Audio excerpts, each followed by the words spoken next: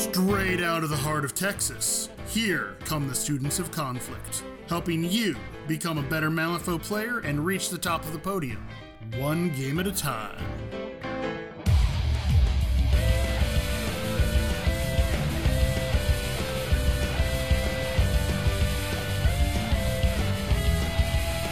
Welcome to Students of Conflict. We're Clay, Nick, and Doug.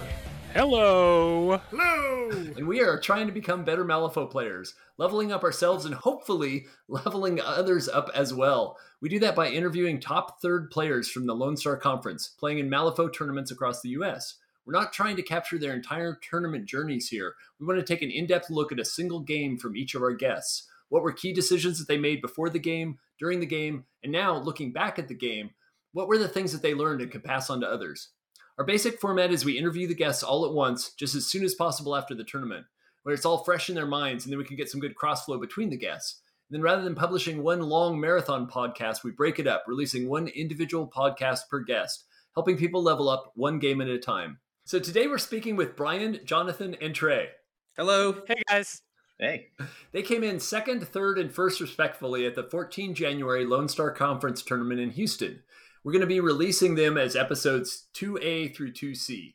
And of note, we played this tournament with non-legally binding clocks. It was the first time that we'd done that here in this conference, and so we'll be talking about clocks a little bit as we go through. So anyways, Bryan, thank you so much for joining us this evening. Really appreciate you being here. And wanted to start out with just kind of the icebreaker kind of questions. What's the factions that you play? I've only known you playing Rezzers. I don't know if you've been Rezzers forever or what. Yeah, well, thanks for having me, first of all. Appreciate being on here. Yeah, so I main Rezzers. I've been playing Rezzers since literally day one of Malifaux 3 years ago. Yeah, I've dabbled a little bit elsewhere, but I can't leave this faction. I mean, Has it really only been 3 years for you? maybe 4? It was wave 4 of 2nd edition, Okay. whenever that was. Because that's when Riva came out. Anyway, so I've dabbled in Guild. I really like Guild, but I just don't have the time to learn Guild well enough. So I can't jump ship anymore. Got It's it. sad. No, that's fantastic. That'll work. So something else that this was the first tournament that we've used clocks in here in the Lone Star Conference, and so interested in your thoughts and kind of just as an icebreaker, getting to know maybe your personality a little better. Could you talk to us about your thoughts on clocks before this tournament, and then did it change during this tournament? Did your thoughts change? So I was always strongly against clocks for the longest time. But that was because I've rarely had issues with my games running over. I don't really have a lot of time. My strategy is killing a lot of things, and when your opponent has no models, then they really can't take up your time. Sure. I mean, I think in all of 3rd edition, I've only been timed out in 2 games total. Wow. It never felt necessary to me. And then the Vassal World series started using it and implementing it. So I started using it on there. And honestly, it's not that bad. It's not as bad as I thought it was. In this tournament, it was definitely a challenge because physically having to hit that clock was very difficult to remember. I mean, if you watch my game, the one that was streamed, I always missed the clock. But we were still like 30, 40 minutes under the time, because the time was ticking. But I think clocks are a great idea, especially to help push players along when they go, oh my God, I took 7 minutes thinking about this activation. And what I think it's going to do, which I think is great for the game, is it's going to take players who are using those long burn crews that summon 15 different models and overwhelm you with so many numbers of models and activations and AP. And those players are not going to succeed anymore because you can't run those in a clock tournament because you run out of time and then your opponent gets free activations for 2 full turns. So I think that the health of the game will be better, and it will help manage those crews that eat up a lot of the AP and time in games. But that's my take. No, that's cool. So thank you for sharing that. I appreciate that very, very much. And going to be lots more discussion on that I'm sure as we roll forward as a community. And but that's cool. So already wanted to ask, shift into this particular game. Which round are you talking about, and why? Was it the most interesting? Was it the cool? I noticed it was a loss, and that is absolutely cool. Thank you for coming forward to talk Yeah. to us from a guy who ends up on the podium. Talking about a loss is maybe cool for people. But yeah, what was your thoughts on choosing this one? Yeah, so I mean, the first game was probably my toughest game. I mean, obviously, independent loss, so it definitely was my hardest game. But it was against a Dallas player, Carlo, who's excellent at the game. And I felt like I took away a lot more from my first round game than I did the other games. Primarily because I learn more from my loss than I do my victories. So I don't mind losing because it means that I will have learned something. If I didn't, I'm doing it wrong. Yeah, no, that makes great sense, and thank you also for sharing that. So this one you took your standard von Schtook list, right? This is the default list, kind of for you. This is my default Schtook list. Before it was my default list way back when, before the second wave of Masters was released. Okay. I ran Schtook with Whisper, and a Valedictorian, Student Viscera, and two Necropunks with Grey Spirit's Touch. Okay. Um, And and I am going to interrupt because before, and I definitely want to go in depth on the list, but I asked that kind of weird because I wanted to talk some about Von Schtook.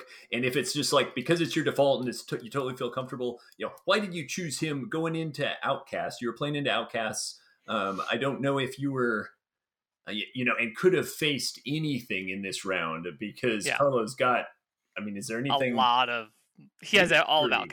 I Outcasts. guess he doesn't have Tiri. You don't really have to worry about Barbaros, but he has everything else. So, what were Yeah. you thinking you were going to face, and did you just choose one Schtook because of that, or is it just kind of fall into the default, or what? Um, I mostly chose Von Schtook because I'm so comfortable with them, and I've been sort of out of the game for about a month or two, so I really haven't had a lot of time playing rounds. So I felt like I was going to play a master that I was very comfortable with. Top that out with the strategy was really good for Schtook, which I'm sure we'll get into. The pool is really good for Schtook, and then also corner deployment sort of ruins my normal anti-outcast master, which is Jackdaw. You can't run Jackdaw in a corner because you can't get anything done till turn 2, turn 3, and by then you lose the game. Um, but what was very interesting was Carlo countered my list really, really well. Obviously, um, I do play a lot of games in the tournament scene. He has seen my matchup. He has theory crafted a lot into my generic crew. Um, so he brought the perfect, screw you, Bryan counter to the table. Uh, and I definitely paid for that. So Okay. it's Yeah, we've talked some in the past about the knowing a local meta and some of the pros and cons of having a local meta. You've got a pretty good chance of knowing what you might be facing on a given matchup, and that you yeah. can tech for that. And there's absolutely good and bad to that. So yeah, so coming into this tournament, were you kind of expecting to play, no matter, even if it hadn't been Outcasts on the other side, if it hadn't been Carlo, were you kind of planning on Von Schtook for this one, just to be an easy start for round one, kind of thing? Yeah, I figured I would probably run Schtook 2 games, and I'll start it off just so I could, get the juices flowing and get back into the game. Because like I said, it's been 2 months, and I needed to flip some cards to get back into it. Um, and I don't think that was the wrong choice. Looking back, maybe Riva would have been okay here. There's a couple options I probably could have ran, but I'm so comfortable with Schtook. I think it was the right call. I just misplayed a couple key scenarios, which ended up costing me the game. Okay, yeah, and we'll have a chance to get into that for sure, which will be cool. So, what else did you have in your kit? You mentioned Riva, but who else did you bring Oh, or I have mean, I access have most of the reservations, so I have a to? Okay, lot of options. I mean, my main three is Schtook, Riva, Jackdaw, and then I dabble with Molly and Seamus. okay, I don't play Karai or Yanlo, but other than that, I'm pretty versatile with the faction. okay. But I feel like those four cover just about every scenario I could run into, so I don't have to worry about the rest. Yeah, no, it makes great sense. So cool. That I had also wanted to ask that this is the first tournament that we've had since the November errata changes, and so not any impacts on you necessarily. Maybe some on you. You were maybe less likely to face Tara coming out of Outcast. But yeah, did that enter into your mind at all as you were kind of doing the planning, or not really? Not at all. Um, Okay. I agree with all the changes. I was very happy seeing those changes that came out. A lot of the nerfs were really well done, in my personal opinion. Um, yeah, I mean the nerfs were very well done, and it didn't really factor in because I know Carlo runs Terra, but he won't run Terra into me just because Terra is a bad matchup in the Schtook. Okay. Um, a- Anna Lovelace, his henchman, turns off a lot of her abilities. Oh yeah. I Um, had not even thought about that. Yeah. yeah, I mean that alone, you just can't run Tara into Rezzers because Anna Lovelace is such a good out of keyword pick as a counter tech to her. Well, Um, what specifically is Anna bringing to the table that Tara does not like to see on the table? She prevents placement, which is huge into Terra, right? I mean, she's got with her base size, effectively a 14-inch bubble of you cannot place here. So she stands in the middle and just prevents you from doing anything. You also can't target your own models because of hostile workplace environment. So if you're trying to target your own models to bury them or move them around, you can't do that with Anna on the table. And I mean, everyone says, "Oh, well, then you just kill Anna Lovelace," but she's a defense 6, willpower 6, armor 1 with stone usage and a built-in heal on her melee. Like, she's not going to go down. Just kill Anna. Yeah, yeah. I've Yeah. tried that just one just before. flip red Doug has Joker, fallen into man. that trap many times. I hate Anna so much. Yeah, Uh, it's good times. yeah. So yeah, I was really worried about him bringing anything like that. Like, definitely the 33 nerf ruined 33 for his gameplay. So Tara's off the table anyway. But um, if you're playing Outcast in the Rezzers, you should always bring Levy. Levy has to be your pick in the Rezzers. He has a lot of built-in tech with the irreducible damage, with Alice ignoring hard to wound on her gun, um, and all the ping damage. You can just shred Rezzers, but like after deployment, it's insane how good Levy is into Rezzers. So I was already on the back foot starting the game just because of he did have that option to his matchup, and I couldn't play my normal Jackdaw who's terrifying, can sort of bleed that out, and I can get around his unmade trigger, which on a tome you ping one irreducible damage. Since Jackdaw targets movement, his defense triggers mean nothing.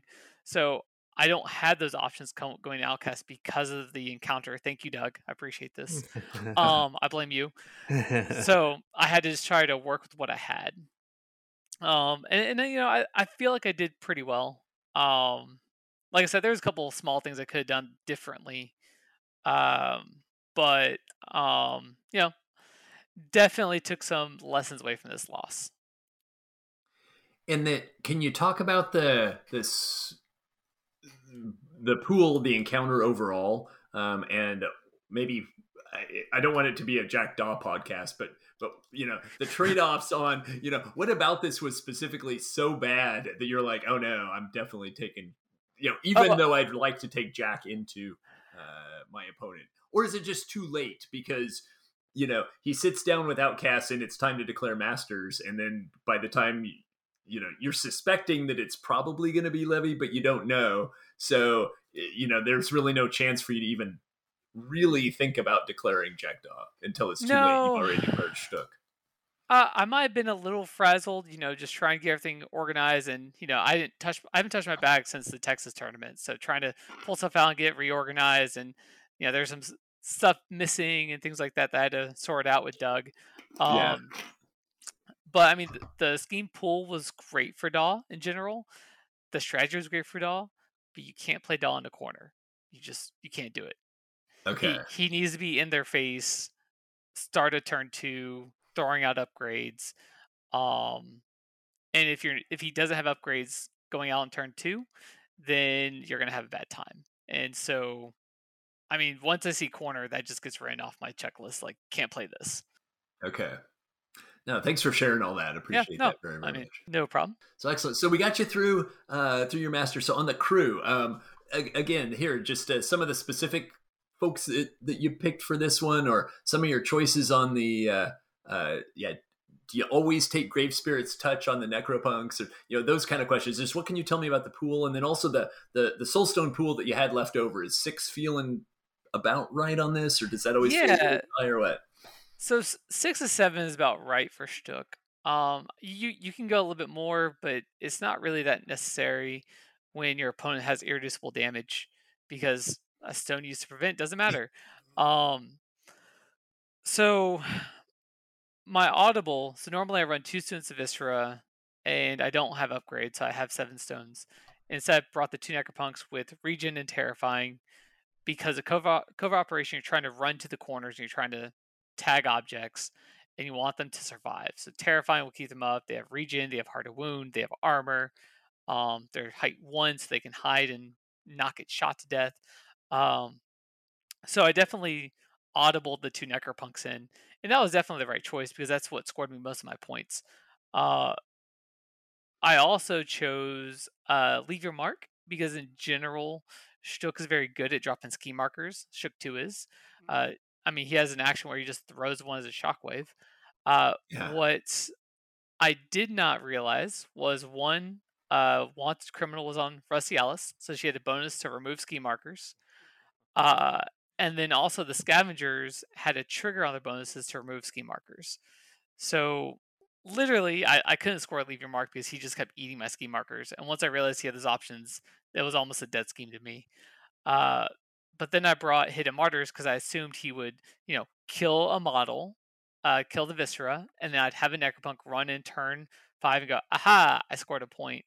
But he didn't end up killing in either of his models until turn 5. So it's very disappointing in that. But it wasn't that he was trying to avoid killing them. He just wanted to really kill Anna and the Valedictorian, who just weren't dying.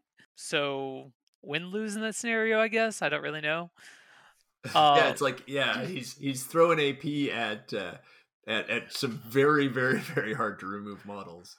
Right. The trade-off is, he is denying you points. So, it would be interesting to talk to Carlo and see if he considered that a misplay or not. It ended up being fantastic. But no, it was definitely the play, because if you don't remove those 2 henchmen, you're gonna have a bad time. So if you have the option to kill them, you remove them as fast as possible. Okay. And I mean, with Irreducible and ignoring Heart of Wound, he definitely had that in his arsenal. So he ended up bringing, he ended up choosing Hidden Martyrs and Vendetta. Vendetta from Rusty Alice on the Valedictorian, which is why he was trying to kill her so hard. Got it. And then Hidden Martyrs was on a Necropunk and a Scavenger. Yeah, I think that's what it was. Ended up killing the Necropunk because it was going to stop me from scoring. And then on turn 5, I couldn't get away from it. Okay. So he was able to get the extra Hidden Martyr point up on me, which is how he won that game. Got it. So the real list building question, though, is that I noticed that I know we're still in list building. I'm going all over the place. I'm sorry. No. This is actually fantastic, and I am dragging you all over the place too. So no, this is fantastic. But I did have the most important list building question. I think is that he took Necropunks 1 and 2, and you took 2 and 3. And so I want to know, what do you have against the little fat one with his long arms? That's what's my favorite deal there, man? Yeah, no, that's my favorite too, because that's the one that stays on his base and doesn't break. Aha, okay. I'd added the Necropunk for the 2, and I went to remove the Viscera, and I removed the Necropunk on accident. So when you add it back again, it becomes 3. Okay, got it. So that is the key. So yes. No, I saw that. I was like, okay, lost game because he got the best Necropunk, and I did not. And that's why you lost. You did not bring Necropunk number 1. That's an extra point. Oh, that is amazing. So, alrighty. So as you were looking at this again, kind of some more, but before the start of the game thing, we talked through, all of the scheme kind of things. Any thoughts on his game plan when you saw that? and possible schemes that he might have taken. Had you guessed his schemes? Was it kind of obvious, or did you just kind of end up figuring them out after he would not let go of trying to get Vendetta on? So when you run Schtook 2 and Vendetta's in the pool, you just have to assume it's going to be taken and you're going to give away a point for it. I mean, you have two 10-cost henchmen who are in their face doing damage. They're going to want to kill him. So you're going to give up the first point Vendetta, and it's very difficult to stop it without tabling your opponent. Or them getting unlucky and happenstance killing him or killing their Vendetta target on accident. And Hidden Martyrs was also very obvious. And the reason being is that he brought 4 models that were 6 cost, 5 cost. I mean, that alone just tells you that you likely have Hidden Martyrs. Load them up's not an option. In your face isn't really an option because Rusty Alice is going to hide in a corner and shoot you from afar. And then leave your mark. You're not going to out scheme Schtook. I feel like when we went to the game, we both knew what the other one had, especially just because we played each other in the past. We know the other play styles and we've seen each other, so we know what the other one's going to do. And it's very difficult to switch that up in this specific pool with those matchups. Okay. And so then it's just a matter of you know what the scheme probably is, almost assuredly. Yeah. You're not necessarily sure which model he's got picked or whatever. And so then during the game, and though I may be jumping ahead, but yeah, were you able to suss that out during the game? Are there tells that either you have or he has that you were able to suss out? Usually there is. I like to do cheeky kills on those types of models, use entropy or hazardous terrain or conditions to kill those models that I think might be the Hidden Martyrs. But when you have he had 5 options because I think Marlene is also 8. So it could be Marlene and a Necropunk. So when you have 5 models on the table that could all be Hidden Martyr targets, you just have to do something. You don't really have a lot of options. Kill them all. Yeah. Yeah. So the goal in those scenarios is you want to kill 2 models in the same activation and hope those are the 2 models that they chose. That's your best bet. If you can't kill them with conditions or kill them with, I'm sorry, I said entropy earlier. That's entirely wrong because that's an ability. But if you can't kill them with like a condition or hazardous terrain or something like that, so no. That's awesome. So already, the open discussion for during the game. What were the most interesting lines of play? What were the key moments? What was the stuff that looking back on you're like, oh, this is why I chose game 1. Let's talk about this. Yeah. So the biggest mistake I made this game was, if you go and watch it, like it's on YouTube, Heroic Scale Gamers. If you watch it on turn 2, I dove on Levy with Anna Lovelace, and that was a massive, massive mistake. And that's actually what I feel like cost me the game. And the reason why I say that is because I took, I don't know, 4 or 5 damage just on my activation because of the unmade trigger. With the unmade trigger and entropy and all the other little like ping damage, she took so much damage on my own activation that ended up killing my own model. What I should have done instead of having her dive on Levy, because my idea was I dive on Levy, I have a built-in heal trigger, and then I can punch him and heal the unmade damage. And I forget why I couldn't do it. Something was happening where it wasn't working as well as I thought it would.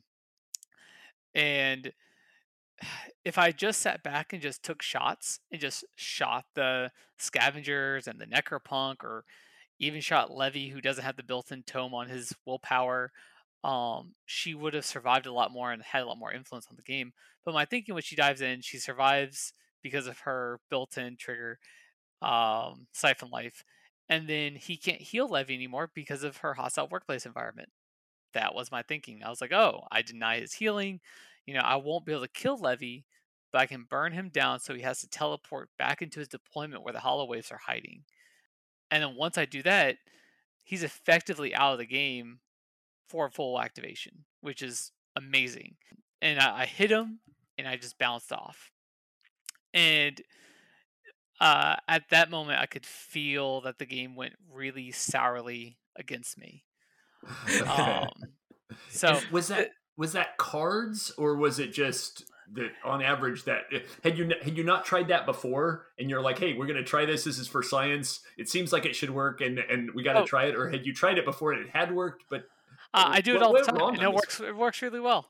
Okay. It's amazing. She's very reliable, and even if she's stat 5, she hits her shots. She heals. She does 3-5-7 or 3-5-6.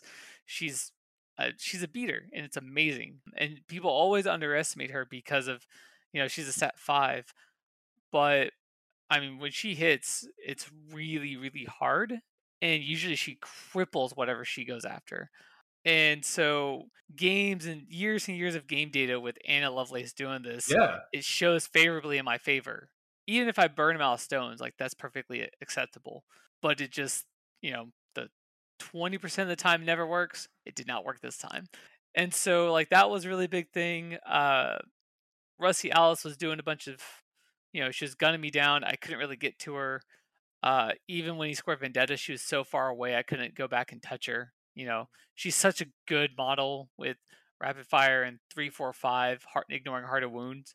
I mean, she just ate through my valedictorian. But I mean, other than Levy and Rusty Alice, he didn't really have a lot of damage, which is why I was able to stay alive so long. And so if you notice, like the valedictorian on turn 2 dove towards Rusty Alice, but started trying to kill Marlene.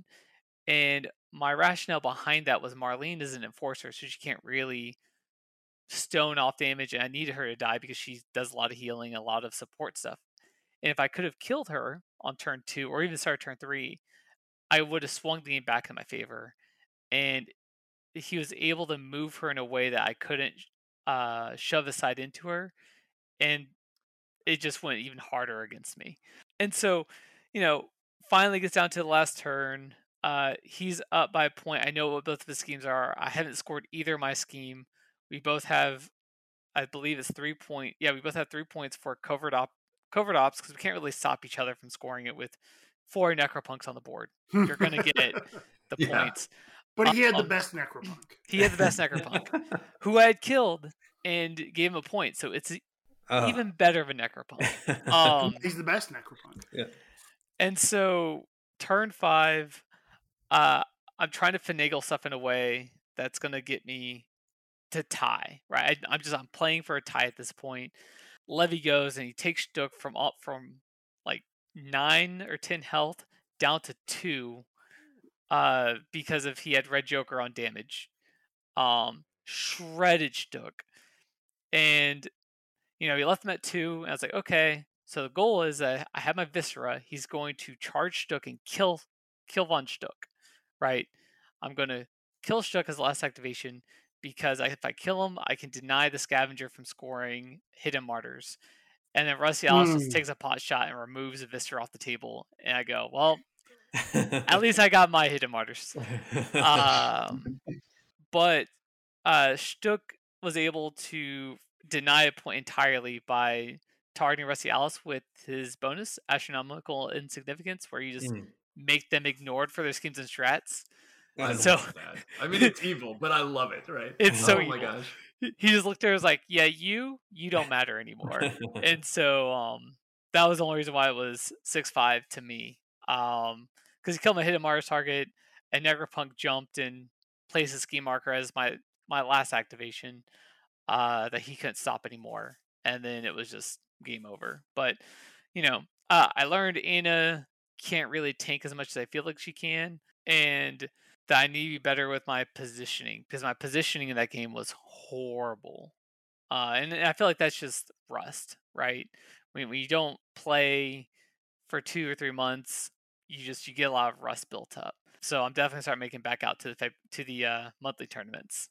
But no, it will be great to be seeing you around again for sure. But yeah. So the positioning thing, and was there other things like that, or other tips that you could, is it just that you need reps and you need to reflect on it afterwards, or are there actual tips besides, hey, when I line up here, make sure that I can get a follow-on attack? Or I'd love any specific positioning tips, because that's definitely a weak area on mine.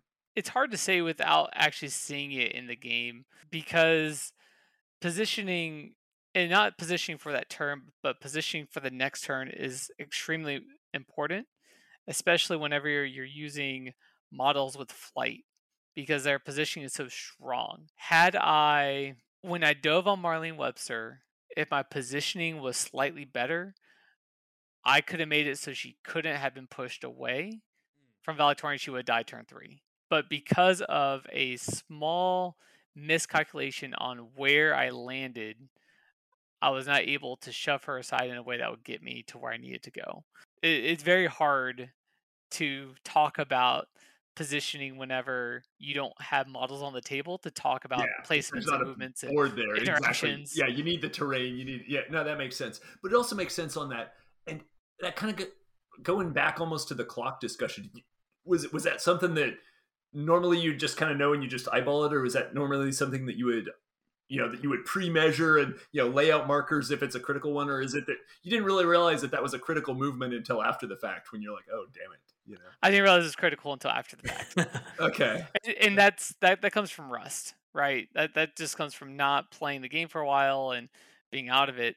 Uh, Once when you're getting reps in, you're playing, 1 or 2 games a month or a week, you start, inherently knowing those moves that you have to be making, those things you have to be thinking about, and those automated thoughts of my positioning has to be X, Y, and Z to do these specific tasks.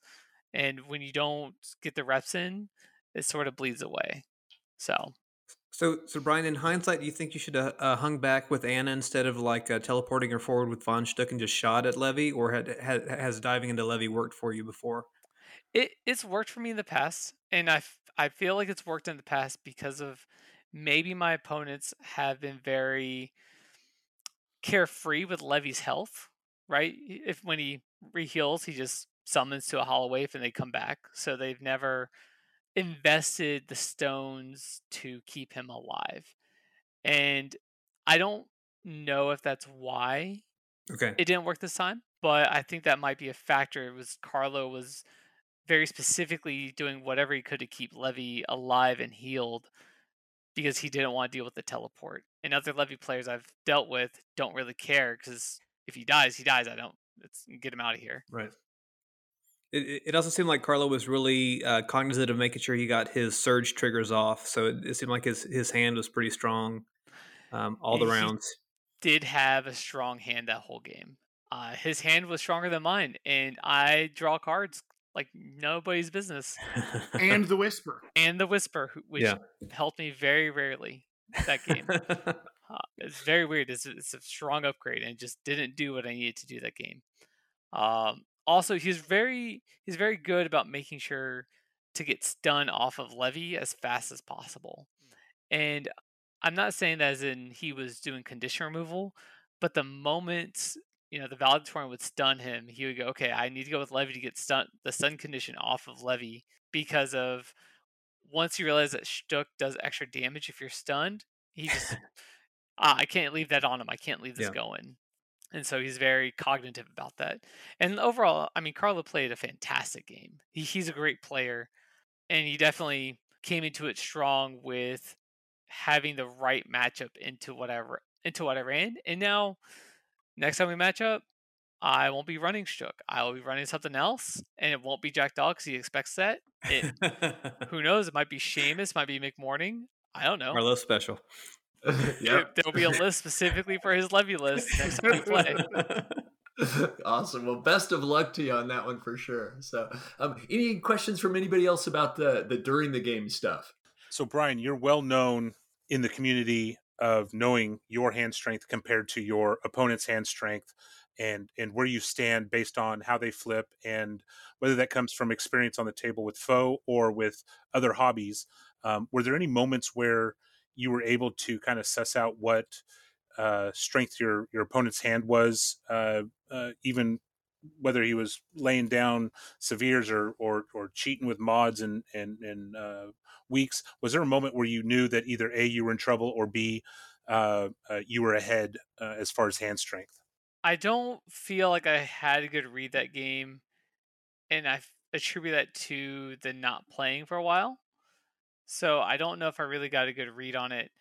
I did feel behind a lot of the time with his hand strength because he was hitting his surge triggers constantly in that game. And so, you know, not only with what he was cheating, the cards he was drawing, I did feel behind that entire game, which is why after turn 3 is literally just catch up. Can I catch up to this guy? Am I going to have an option? Am I going to get an opportunity? And I didn't draw a good hand or even cycle good cards into my hand with Schtook's Transmortis ability until turn 6 or turn 5. On turn 5 is when I actually had a good hand, and it didn't matter. But I felt behind the entire game.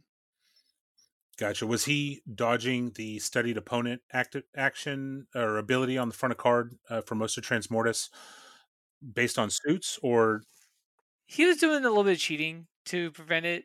He would cheat some of it off, and then also just the cards I was drawing wasn't good. I mean, I wouldn't trade like a 5 for a 12 or trade a 1 for a 12 when I was cheat down to miss.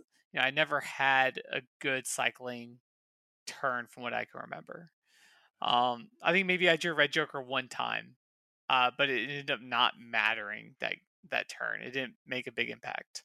Do you mind talking through that in a little more detail, just for people that aren't familiar with that ability? Yeah, the Transmortis ability studied opponent. If you tie suits with in a duel, Schtook gets to draw a card once per activation. And that's per model. So let's say that you shoot Anna Lovelace, she draws a card, and then you shoot Valedictorian in the same activation. She can draw a card because it's on both of their cards, right? And that's a keyword-wide ability. I figured I was going to the strong because he had a lot of built-in tomes on his defensive triggers, and some of his actually had built-in suits. So I thought I was going to be able to draw a bunch of cards, and I wasn't drawing what I needed, or I wasn't drawing enough. Is very constantly against me that game. It's very frustrating. Which when people see good Schtook games, they see Schtook drawing 5 to 8 cards a turn, and they go, "Oh my god, that's so overpowered." But if your opponent is investing even a little bit into stopping that card draw, it's an entirely different game for them. So, a question: if you are advising someone who's a new Schtook player, how do you best advise them to keep track of what suits are in the conflict there? Because it's not just off of the what they flip, but also what's built in there. And a lot of times, I know I don't always remember my opponent's built-in suits unless it's they get this really good trigger off on it. For someone that's newer, so personally, I have my opponent's app on my phone, right? We shall be using Crufo. It's a great app if you're not using it. When my opponents are activating their models, I have their card up on my phone, and I'm looking at their actions as they're taking them. So I'm constantly looking at my opponent's cards and not really reading them to get details of what they're trying to do, but I'm just trying to see if they have built-in suits. Now, there might be a scenario where I'm looking at it with a specific idea of, Nikima's attacking my model. What trigger is she going to want to cheat to get? Oh, she has a great mask trigger, so I'm going to cheat in a mask because I'm assuming he's going to cheat in a mask to get shoved aside, right? So there is some gaming the system there, but for a newer Schtook player, have their cards on your phone and just glance at them constantly throughout the game. Just see if they have their suits, and then just watch the suits in the conflict, because that is a critical key to playing Schtook. And if you aren't hitting those every single time that you can, you're going to lose the game. My worst losses with Schtook are the ones where my opponent is actively forcing me not to draw cards, or I'm just getting unlucky flips and I'm not drawing. I would feel like if I'm not drawing 3 cards a turn, Schtook's behind. Is how I feel about it. A great question. Thanks for that. So already shifting to kind of after the game, would love to see, we talked to a bunch of different levels here in our audience as students of conflict. As we've talked before, I kind of represent the bottom third player, someone who's maybe facing Von Schtook 2 for the first time. My realistic hope is to learn a ton while I'm getting smashed and to not totally frustrate you. And I'm hoping just to kind of keep the differential as low as possible. I'm not really looking for a win. What kind of advice would you give to me if I'm facing Schtook for the first time, or Schtook 2 in particular? So if you're facing Schtook for the first time, I would say that while his card draw is going to feel overpowering, don't let it mind game you into not cheating whenever the opportunity is good for you. A lot of times when I'm playing into newer players, I'll draw 3 cards on turn 2, and they go, "Oh my god, he's just going to draw all these cards," and they just whatever, just draw your cards. I don't care anymore. And you cannot have that mindset in Shook 2. You have to always be thinking, okay, well, did he his T in and he didn't cheat? Okay, well, let me throw away this 1 or this 2 so he can't draw a card, because each card that he draws is going to ramp up his power, and you have to constantly be looking for those scenarios to prevent those card draws. Also, when you go in on Shook and you attack his models, don't split your attacks and focus on multiple models in the same activation, because that's less opportunities for card draw, right? And then if you have a way to get around armor, it's going to be big. And I guess the last one is be very careful about placement, because Schtook is highly mobile, and he makes his crew extremely mobile with his oh my god, not studied opponent. I can't think of the name of the ability. Anatomy something. Yeah. I literally just had that up in front of me. I literally just had it in front of me too, and I can't remember the name of the ability. A study of anatomy. Study of anatomy. There we go. So that ability will let Anna and Valedictorian on turn 1 place 3 inches up, and it's front of base to back of base. So on Valedictorian, that's a 5-inch move. Gain shielded 2 with armor 1, and gain a focus or take a walk to get into positioning. Same thing with Anna. And you just have to be aware that they're going to alpha strike you if you allow them to. And then the opening turn 2, you need to survive the onslaught, because Valley's going to hit you with 4 attacks with 2 focus. So do what you can to survive. Bring armor, bring shielded, bring a lot of stones. You're going to need to dodge some stat 7 attacks or survive it. So those would be the advice of a new player playing into Schtook. No, that's great stuff. How about kind of that next level up, middle third player, where they're, hoping to give you a challenging game and may even eke out a win. It's and that they've played before. So, what kind of advice would you give them against you? I don't want to give away secrets on how to beat me. Are you crazy? Yeah, we are. I mean, we've got you here. Yeah, I was gonna say, I'm sitting here taking notes, going, okay, I'm gonna use this next time I play Bryan online. I mean, everything I said for the first tier is generally pretty average. The biggest thing, like Nick said, is I'm very good at my hand management and understanding hands. And any Schtook player worth their salt is going to be really good at manipulating their hands and knowing when to cheat, when not to cheat, when to cycle cards out. And so for a average player, you want to make sure that you're focusing on the Schtook hand, whether it's denying their card draw, whether it's forcing cheats, whether it's forcing card discards. Whatever you can to get cards out of the Schtook hand is going to empower you later on in the game. That's great. How much does poker face matter against a Schtook player? Against me or against a Schtook player? Against... I don't know. I don't know other people, but against me, a strong poker face is very important. I played poker competitively for a lot of years. I will say this for Bryan, of anyone who in our community who has that, big difference between, hey, we're sitting here chatting with Bryan now, and in-game mode. One of the and I'm not saying that you're an asshole during the game or anything there. Thanks. But it's a switch flips and you're boom. No, the emotion goes away unless you're really, really tilted. You're very good at this, and I'm saying this is a compliment. This is very much a poker thing. You're very good at keeping your cards very close to your chest, not giving away, okay, I've got a good hand here, or, oh, they thwarted my thing. You have a good poker face at the game in general, until it becomes that point of the, well, fuck. Yeah. I mean, into me, a poker face is really strong. I mean, there's all sorts of tells in a game of how fast someone spins a stone to draw cards, uh, what their eyes look like when they're pulling cards out, what cards they're touching when they're thinking about cheating, how if they pull on one and then they stop and they pull on another one. There's a lot of different small things that tell your opponent what they're doing with their hands and what their hand strength is. I mean, I've got a lot of little tricks I do to try to make sure I limit those poker tells. I don't know how much other people actually read them, but I'm always looking for them because of your hand strength compared to my hand strength is very important to me. So, But I guess also as a Schtook player or any player that is got a card engine or a card mechanic that's able to draw a significant amount of cards, you've got to know as you're constantly drawing, you're giving up your facial tell off of one card at a time, as opposed to your initial of 6 cards or 7 cards if you're an Arcanist player. You have more options for tells on a one-off and constant card draw. I did that with Perdita.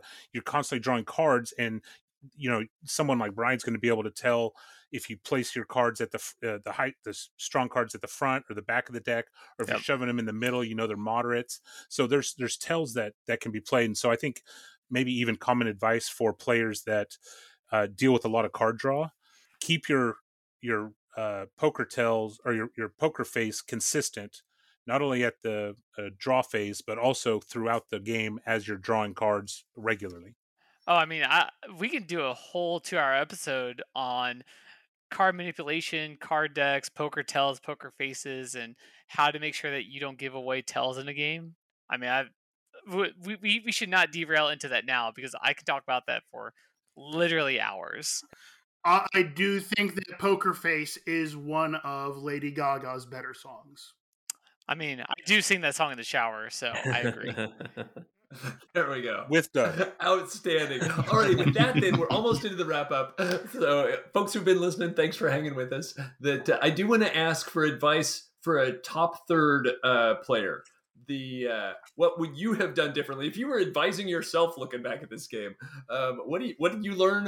What did you wish you'd done different? You've touched on some of those, but yeah, what were the big takeaways for you personally? I mean, it was be more careful with the anodives and I don't know, get more reps in so that way you're more comfortable. Also, I feel like players in the Texas meta are now starting to game me and are starting to understand my playstyle and work on counters, which is fine. I mean, I did it to our local player, Andre Demings, right? I mean, when someone is bringing the same crew over and over and over, you're going to be like, how do I beat this guy in theory crafting? And then when it comes up, you had that golden moment. And I think I need to start changing my play style a bit to try to throw my fellow Texas players off a bit. Well, we are looking forward to that. For sure. So, already, I'm gonna play Bayou soon. There you go. Oh no, there's already too many. You can't do it. So, already, any other questions or comments from the rest of the guests or the rest of the hosts? So, alrighty.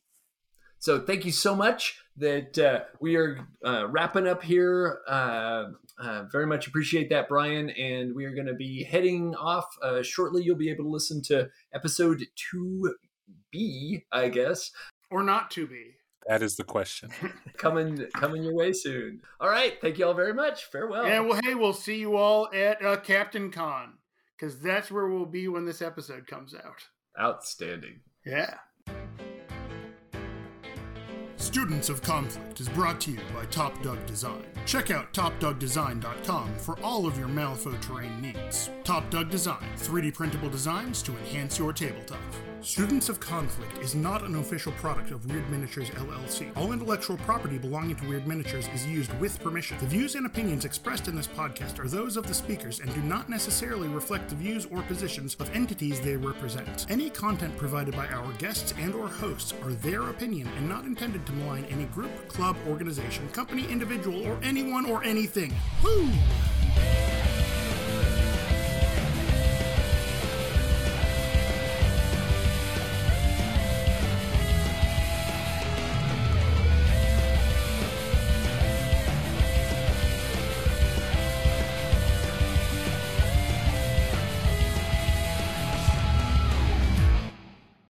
Mark this down at 3620 is where it gets weird.